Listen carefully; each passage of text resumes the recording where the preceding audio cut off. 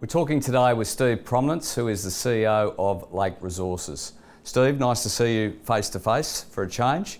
Steve, in a space of a week, you've had a big week. You've announced two significant MOUs, one with Hanwa, a Japanese commodity trading house, and now with Ford, a company that everyone all knows, and a company that has a significant commitment to building a non-China EV supply chain. Can you talk to the significance of this announcement?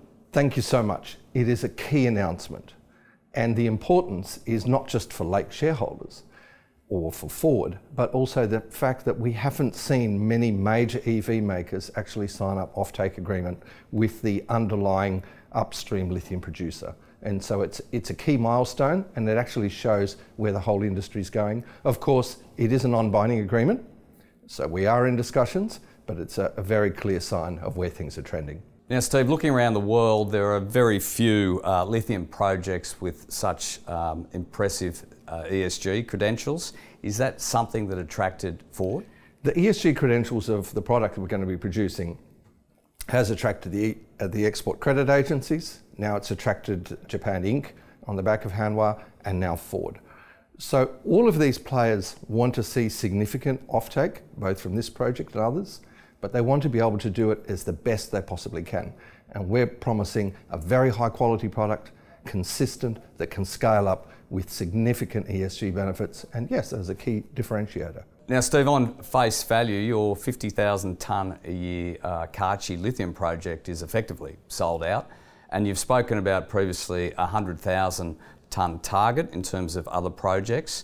So with your strategic collaboration, if you like now, with Ford, is that something that's on the cards? Absolutely. One of the key reasons, apart from the scale of the product and its ESG benefits, is that Hanwa, Ford can work with us on developing the next project, and possibly the one after that.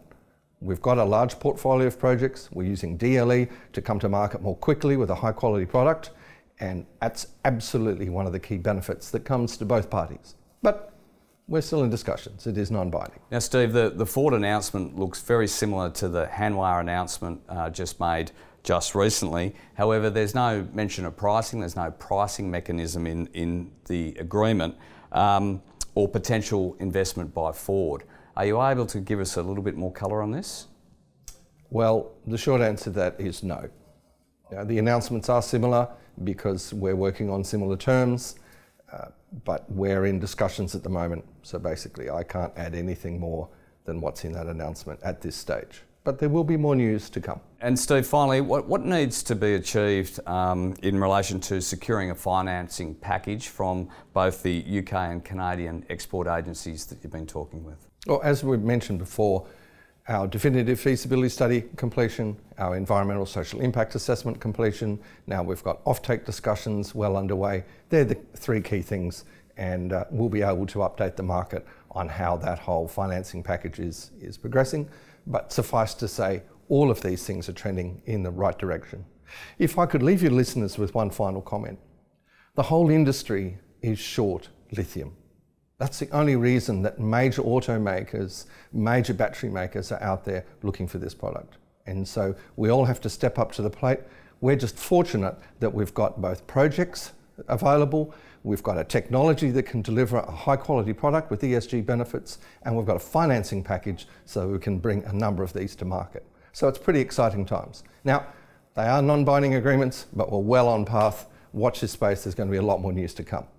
Steve Promnitz, thanks for your time. Thank you.